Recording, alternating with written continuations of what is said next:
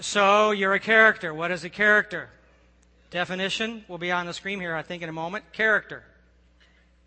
A person marked by what? Notable or conspicuous traits. You are a character. We look at somebody like Cosmo Kramer. What is he? He's a character. We look at this next guy. He's a character, and he hangs out with a lot of characters.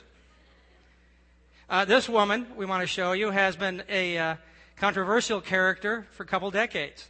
Madonna.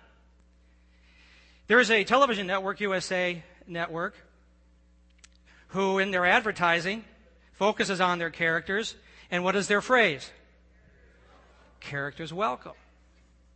They are not the first ones to come up with that concept. In fact, the last couple of weeks, we've been dealing with the fact that our Creator, in His relating to a broken down creation, issues this invitation. Characters welcome. In fact, those characters came to Jesus and said to Him, how do we relate to God? He said, it boils down to simply two things. Love God with your whole heart and your neighbor as yourself. That's how you relate. So I want to go to the back end of that statement for a moment and talk about love your neighbor as yourself. Why? Because we're characters. Those notable and conspicuous traits grate other people. How many of you have ever been frustrated with somebody else's character? How many of you have been frustrated with your own character? How many people have been frustrated with your character? Yeah. So Jesus said, if we could learn to love each other, give acceptance to people in our arena of our worship and in our faith, in the community of faith, if we could do that and live with each other with those unique characteristics, He said, if you'll gather together like that and stay unified in love, I'll show up. He said, if I show up, I'll begin to transform you so that your unique characteristics would soon begin to become expressions of His divine character. I don't know how He does that, but He takes our unique characteristics, our character, and somehow He changes it so that it begins to exude His very character. Paul the Apostle wrote about that, and in the church at Corinth he said, you're being changed from glory to ever-increasing glory, meaning you are beginning to broadcast the divine character of God even in your own unique characteristics. So how do we deal with that? And this morning I want us to talk about a not so obvious character fault. My sister Jeannie had a friend in high school who they were good friends, and upon graduation from Kickapoo High School, Springfield, Missouri, and that is the name, Kickapoo High School. I was part of the first graduating class at Kickapoo High School, and Brad Pitt went there, so we're cool. So she graduated from Kickapoo High School and applied for her first job out of high school. On the application for the job, it had one of the questions was this question: can you make decisions quickly and accurately? She thought for a moment and wrote down no. Then she thought a little longer and crossed it out and put yes. True story. She didn't get the job. Sabotaged by her own self-doubt. I've had people once in a while ask me, how come you don't sing solos at church? Self-doubt. I have stage fright when it comes to singing solos. In the late 1970s, Pam and I had just been married a short time, and I'd been asked to go do a mini concert at a fundraising dinner. They wanted secular and non-secular music, or secular and Christian music, and so we showed up prepared, and Pam was playing the keyboards, and one of the first songs I was going to sing is the old Tony, Orlando, and Dawn song. How many remember Tony, Orlando, and Dawn? Tie a yellow ribbon around the old oak tree. So Pam did this beautiful introduction, and I started singing, I'm coming home, I've done my time. And a blah, blah, blah, la, la, la. And Pam knew. I went blank. I couldn't remember the words. So just being the consummate professional she is, she swung back around to the intro. We started again. I'm coming home, I've done my time. And a blah, blah, blah,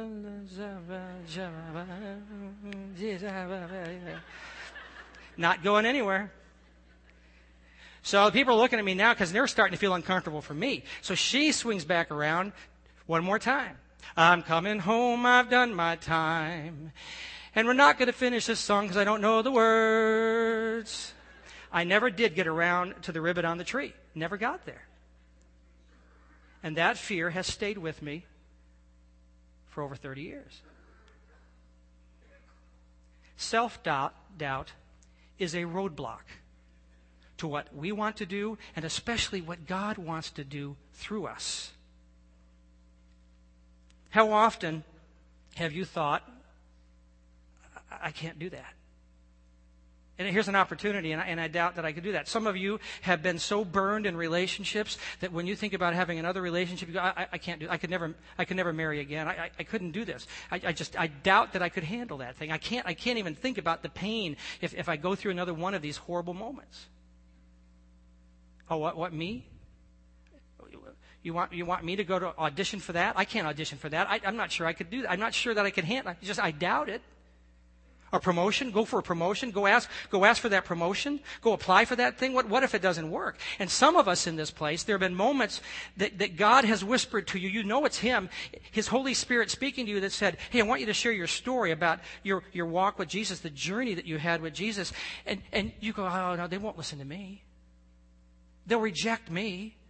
I can't really say that. And you've got this tremendous self-doubt that's sabotaging what you want to be. It happened to a guy named John Mark in the first century. He had been chosen to go with the two heavy hitters of the early church on a trip. He was supposed to go with Saul of Tarsus, who then was known as Paul the Apostle, and Barnabas, a Levite from Cyprus, the two heavy hitters of the early church. And the story goes like this. You'll find it on your notes, Acts 13, verse 4. The two of them, sent on their way by the Holy Spirit, went down to Seleucia and sailed from there to Cyprus. When they arrived at Salamis, they proclaimed the word of God in Jewish synagogues, and John was with them as their helper. They traveled through the whole island until they came to Paphos. And from Paphos, Paul and his companions sailed to Perga and Pamphylia, where John left them to return to Jerusalem. When our daughter was in her early elementary age, we had taken the whole family to Knott's Berry Farm in Southern California. And so we were walking through the amusement park, and Christy saw a really adventurous ride for her, a roller coaster type ride, and said she wanted to do that. And I said, you sure? She said, oh, yeah, let's go do that. So we stood in line for an hour and a half. Ever done that? Disney World, Disneyland? Hour and a half. We went in the serpentine lines, then up some steps, and where the cars come down and park, let people out on one side, and we get in on this side. The car arrived, people got out, and Christy looked at me and said, I can't do this. I said, what? You will get in that car and you will have fun. She's like, I can't get in there. I said, honey, we've been in line for an hour and a half. She said, I can't do it. So I looked at the guy and said, she can't do it. How do we get out of here? And so he pointed kind of disgustingly, and we took the walk of shame through the emergency exit. John Mark is already on the ride. He turns to Paul the Apostle and says, I can't do this. You what? I can't do this. They had to stop the ride. He had to get off and take the emergency exit and go home. So wrong was this thing that had happened to him.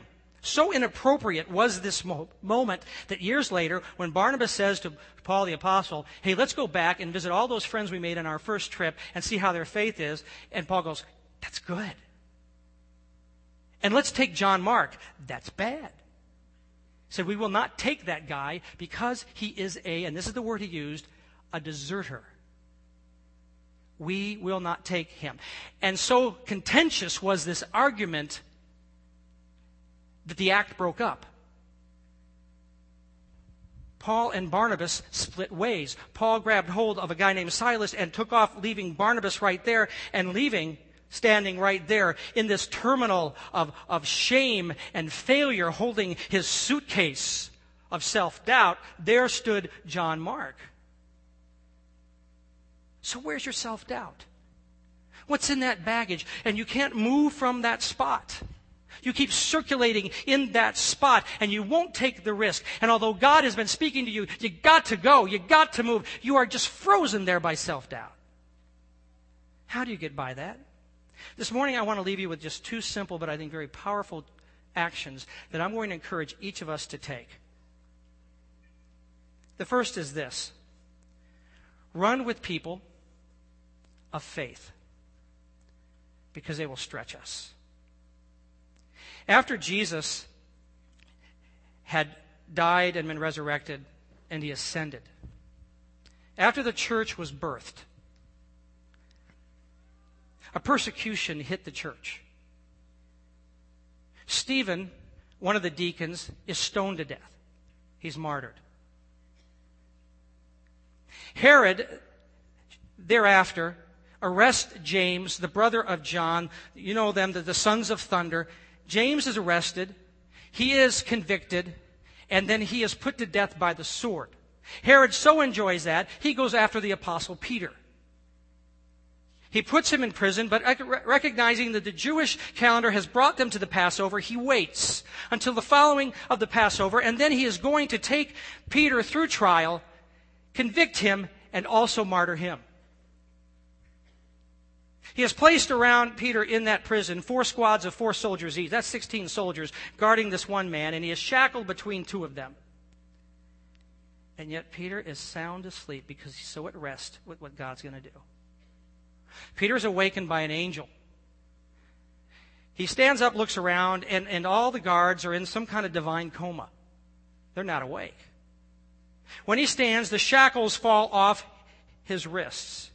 They walk out the cell gates and to the iron gate that leads to the city, and the iron gate, just like you're walking into Wegmans, just opens up. The scripture insinuates that at that moment he kind of comes to himself and realizes this is not a dream, and you know where he goes first. Not to his house. But the scripture tells us this, Acts 12. He went to the home of Mary, the mother of who? John Mark, where many had gathered for prayer. So here's what we surmise from that very moment. That John Mark was raised by a single mom.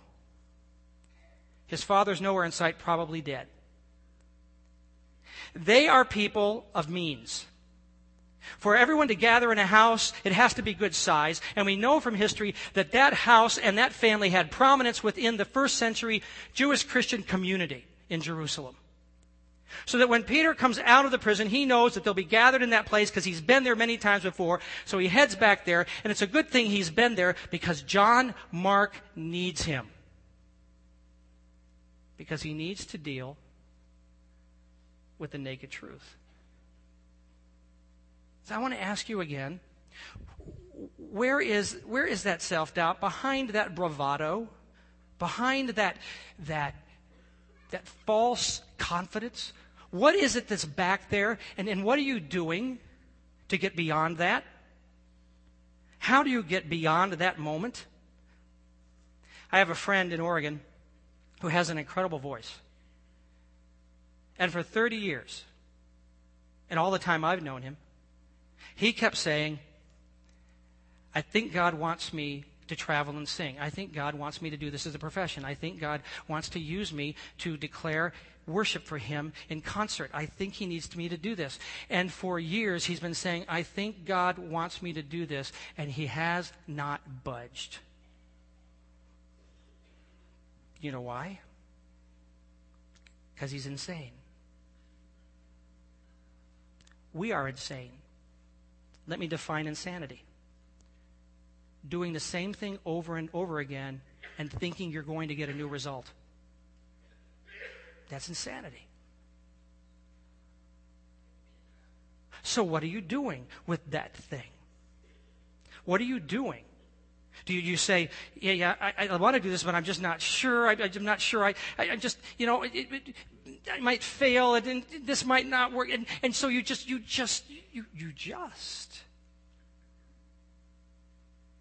And you're stalled in your place. And God says, I've just got such a great thing for you. If you would just remove that self-doubt. On the night that Jesus served his last Passover meal, the night he was betrayed, he was with his disciples, and John Mark was around. History tells us that Last Supper took place in John Mark's house. So they get to the spot where they have gone through Jesus' declaration of his betrayal, and Judas comes and leaves, and then they sing a hymn as part of the Passover meal, and they get up to go pray. They go to that Olive Garden for bread and salad and soup. No, not that Olive Garden. They go to that olive grove, and there they pray. And following the prayer, a mob comes to arrest Jesus. And this is what happens. Mark 14. A young man was following along, and all he had on was a bedsheet. Some of the men grabbed him, but he got away, running off naked, leaving them holding the sheet. That naked guy running through the Olive Garden? John Mark. See, more than likely what had transpired is that their departure had suddenly come upon him. He realized they were leaving the place, and he may have been resting, and so suddenly he just grabs a linen sheet and puts it around him and runs to see what's going to happen, and gets caught in that whole mob scene. And there he runs. He tries to hide. He deserts his friends and Jesus at that moment. He panicked there, and then he panics when Paul and Barnabas are together. He panics. So what do? You do what he did. He wrote those words. He is admitting. There comes that moment, there has to be that moment, that we come face to face with that thing that has caused our self-doubt, and we've got to look it in the eye and say, I'm going to change you. I'm going to admit that it's there, and I'm going to change you. I'm coming to grips with this thing, and with God's help, I'm going to change you. I'm not going to just stay here chained to this thing. In fact, I just want you right now to think about that thing that brings you self-doubt. And I want you to say really loud with me, and it's always fun to use the finger thing, go, I'm going to change you. You ready? Think about it. Now say it with me. I'm going to change you. Did you mean it? Some of you say, that's the stupidest thing I've ever done. I want you to do it again. Say it with me. I'm going to change you. Something transpired there. He came to grips with this, that he either had to say, I'm going to change you and face it, or he would have to stay in this cul-de-sac of self-doubt and keep himself chained to the elephant in the room that he would always ignore. And we know that he confronted it because years later, this man, Paul the Apostle, who so detested this young man for his desertion, Paul the Apostle, who's soon going to die, in prison in Rome, writing to one of his proteges, Timothy, says these words, 2 Timothy 4. Only Luke is with me. Get who? Get Mark and bring him with you because he is what? Helpful to me in my ministry. The wording that he uses there, helpful to me, means he's profitable, or it means he's easy working in the ministry. Something transpired. There had to be a confrontation with his self-doubt because Paul is now declaring that this young man must come to me because he is easygoing, he is low maintenance in ministry. Even when you come to those difficult moments, when you come to those moments of persecution, it does not faze him. He is now strong and has this ability to carry on through. I need that man with me here in prison. Bring him along because he's easygoing in this stuff. He has learned to cope with what is ahead of him. How? I think it's simply because John Mark found a dad. You got one? See, a few years later, Peter would be in Rome. He would soon die. He was imprisoned. And he writes these words in 1 Peter, his first letter, chapter 5, verse 13. Your sister church here in Babylon, meaning Rome, sends you greetings, and so does who? My son, Mark. See, all that time that Peter had been going to his house in Jerusalem, there was a relationship established. There was this intimacy established. My son. What is Peter best known for? What? Big mouth. Turning his back on Christ. You want to talk about failure. But this guy who knew failure also knew what it was like to be confronted by Jesus, have his wrong brought forth, and then have it healed by Jesus' forgiveness. He knew that failure was not fatal.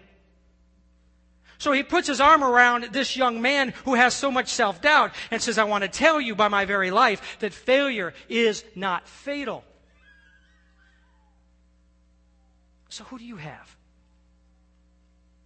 I want to encourage you today to think about a man or a woman who has faith where you have failure.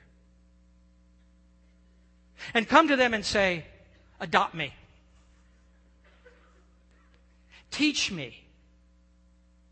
Teach me how to get through this spot in my life that has failure. I'm a lousy husband. Please show me how to do that. Now, ladies, you don't go to the guy and say he's a lousy husband. Help him do that. I'm having a tough time getting through my kid's adolescence. Somebody help me. I'm having trouble with debt. Show me how to get out of debt. Find the person who you know has faith where you have failure. And say, you've got to lead me through this. Could we take time? And when someone comes to you, really consider it. And this is not just, I'm going to just do something on Sunday morning with them. This is a relationship. Let me walk you through this thing.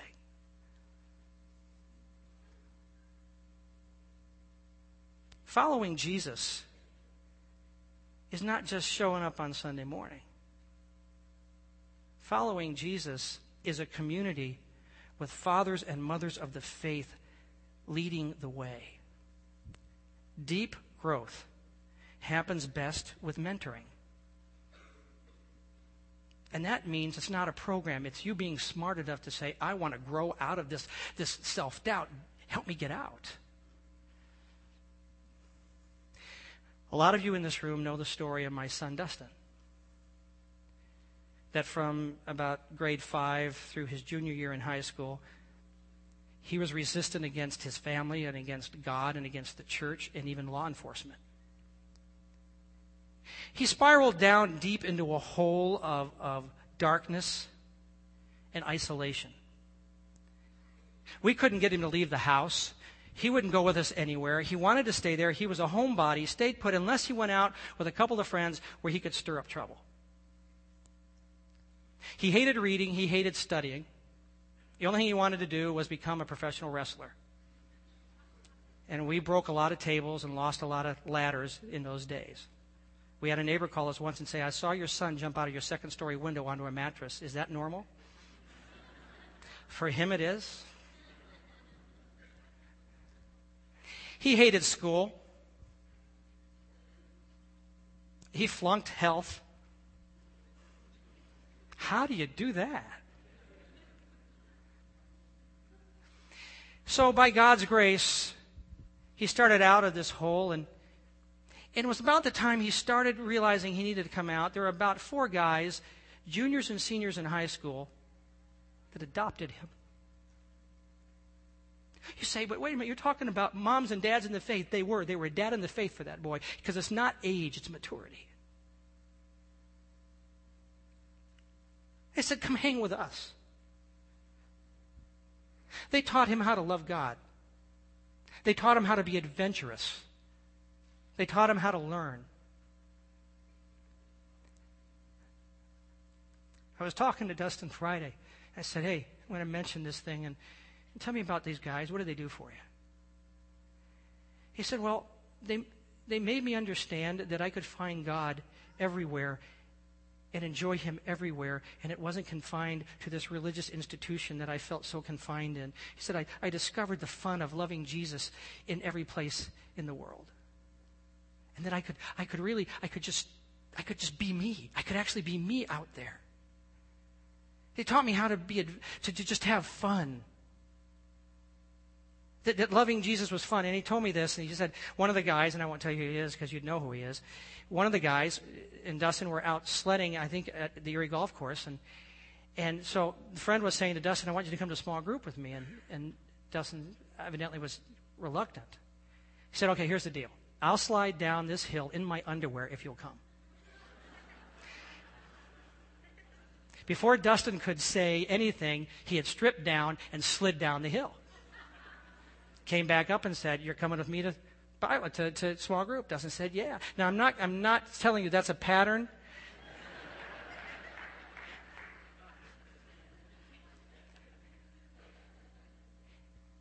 And so it drew him in. And the result of those dads, if you will, filling that role, is the fact that Dustin now honors Jesus with his life, with his whole life. The kid who wouldn't come out of the house, his love for Jesus has taken him all over the United States, into the jungles of Guatemala. And in 2 weeks, he goes to Australia for several months. The kid who hated studying and would not read, now that's all he does is read. And not just surface stuff, but the deep masters of the faith. And he absorbs it. And he asks me questions. I have no idea what he's saying because it's so deep. It's beyond me. He just goes, talk to me in English. What is that?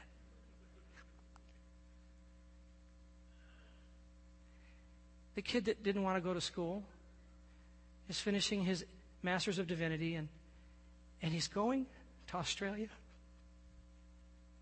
to be an assistant to a professor in a Bible college and help teach students how to love Jesus and how to study. And this is the kid who here in this town, a Christian school, kicked him out. Why? Because there were some guys who said, we'll guide you beyond your self-doubt. That is community. That is God. Run to those who have faith. They'll stretch you. And live within the encouraging voices, because they will heal us. At the beginning of the year, someone sent me these illustrated 10 steps for the year 2010. And so I thought that I would share these with you. And they're a little cheesy, put up with me, but I have a point. So here's some illustrated 10 tips for 2010. First one is stay out of trouble. Do we have those guys? We didn't find those? We're going to skip those points. Because one of those points was this. Rely on a trusted partner to watch your back. So I want to talk about that for a moment. Years ago, Pam and I went, many, many years ago, Pam and I went to visit a woman we highly respect. A strong woman of the faith. We had a good time eating at her house, and then she turned to me and she said this. She said, your preaching in the last weeks has not been very good.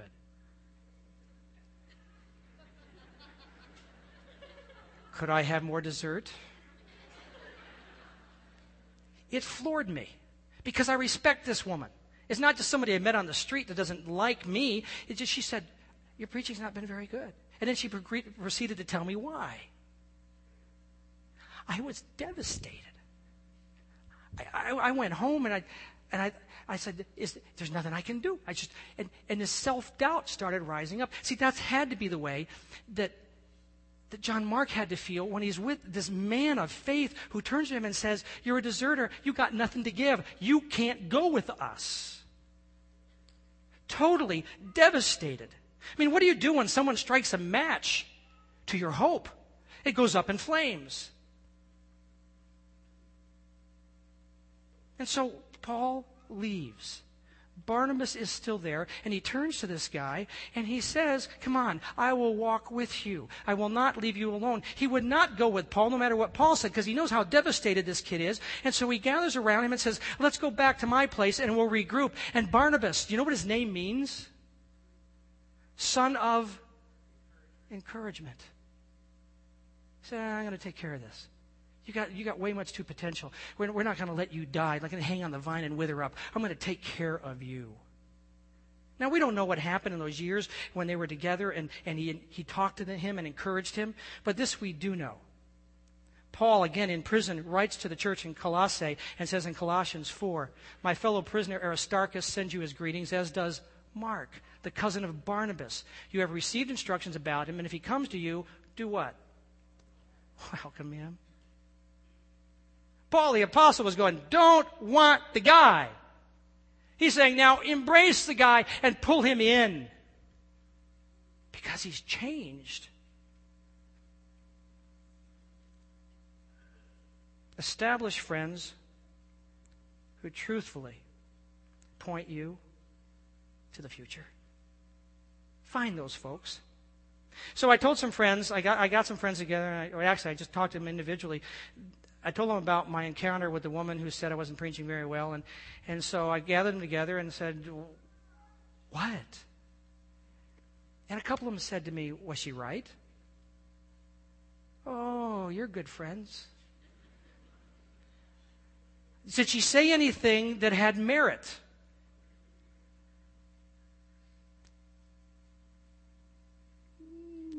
Yeah. Then change. And I did. And you know what they did?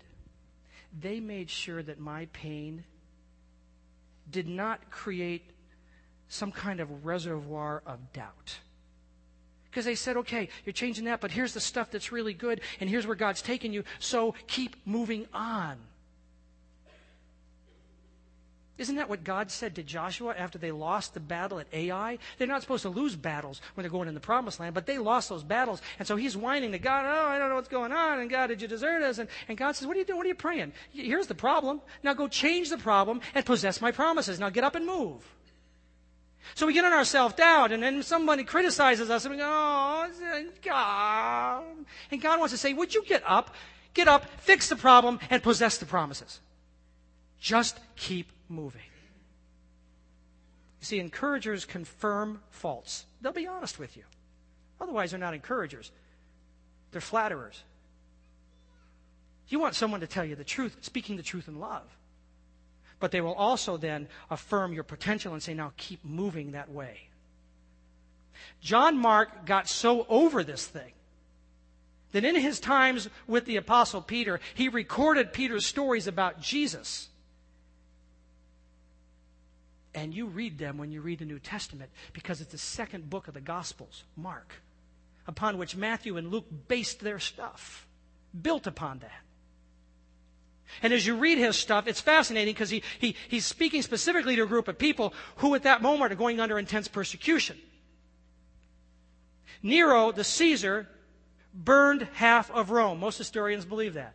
He burned half of Rome. And then he blamed the Christians. Upon doing so, he unleashed such intense persecution that he would wrap them up in animal skins and then throw them to the dogs or they'd be torn apart.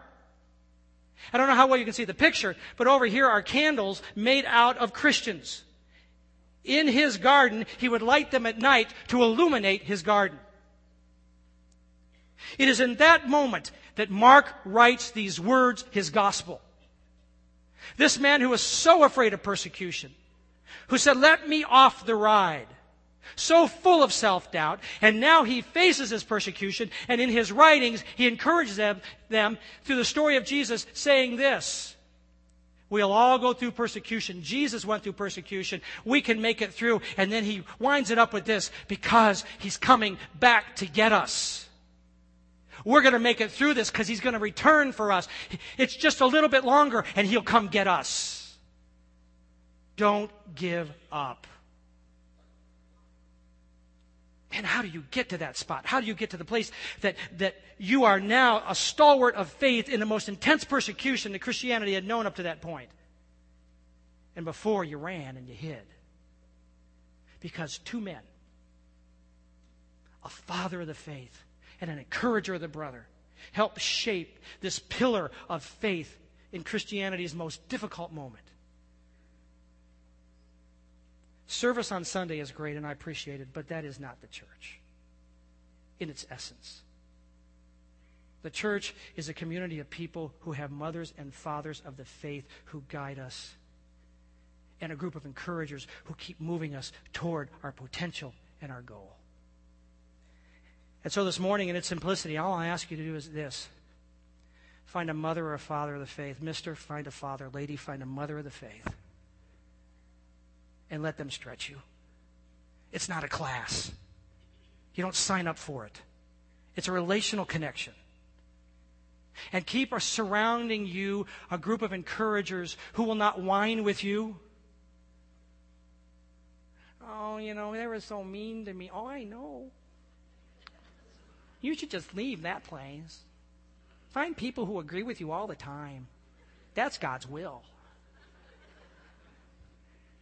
Find those people who will say, yeah, is it true? Here's what you should do. And now get moving.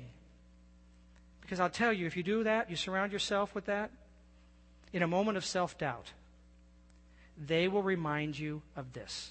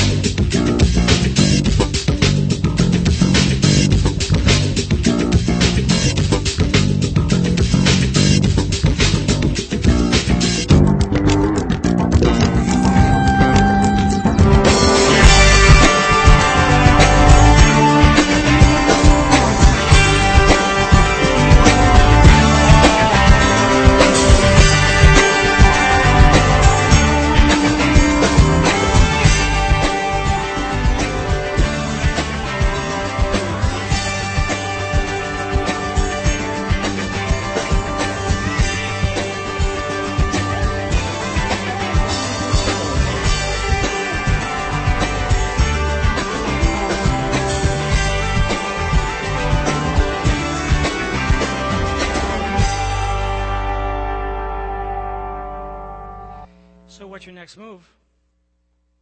I'm going to ask you to stand. Please do that, and don't anybody leave. I don't want anybody distracted. I'm going to ask our elders and their spouses and staff that are available and their spouses to come and just spread yourself across here, if you will, please. So come. In just a moment, I'm going to pray a blessing over you, but there are some of you in this place who need a fresh start. You've been paralyzed by self-doubt. And so these friends are here to pray for you. So just come and tell them what the need is, and they'll pray for you. And we'll stay here as long as there are people to pray for.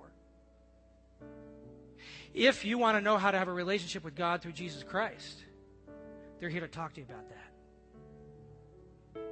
Because it's a faith thing. You can't earn it, can't deserve it, but you can find it today.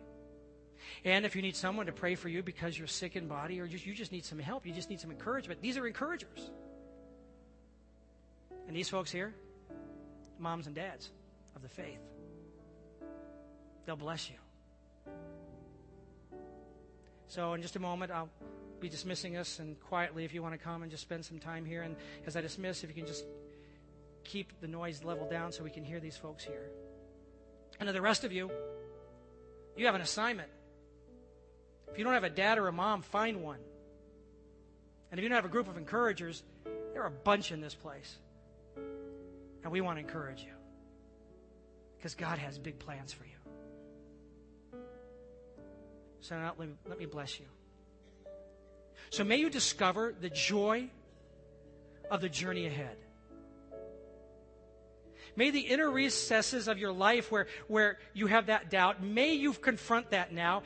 And may the Spirit of God overwhelm you as you confront it and say, I'll change you. And then I pray that you will have the sensitivity to recognize the people around you that God has placed there to be a mom or a dad in the faith. And may you have the discernment to gather around you the people who will encourage you, that you will not give up. In the name of the Father, the Son, and the Holy Spirit. Amen. So now, some of you may want to come and be prayed for. Please come, and please respect this time up here. God bless you. See you next week.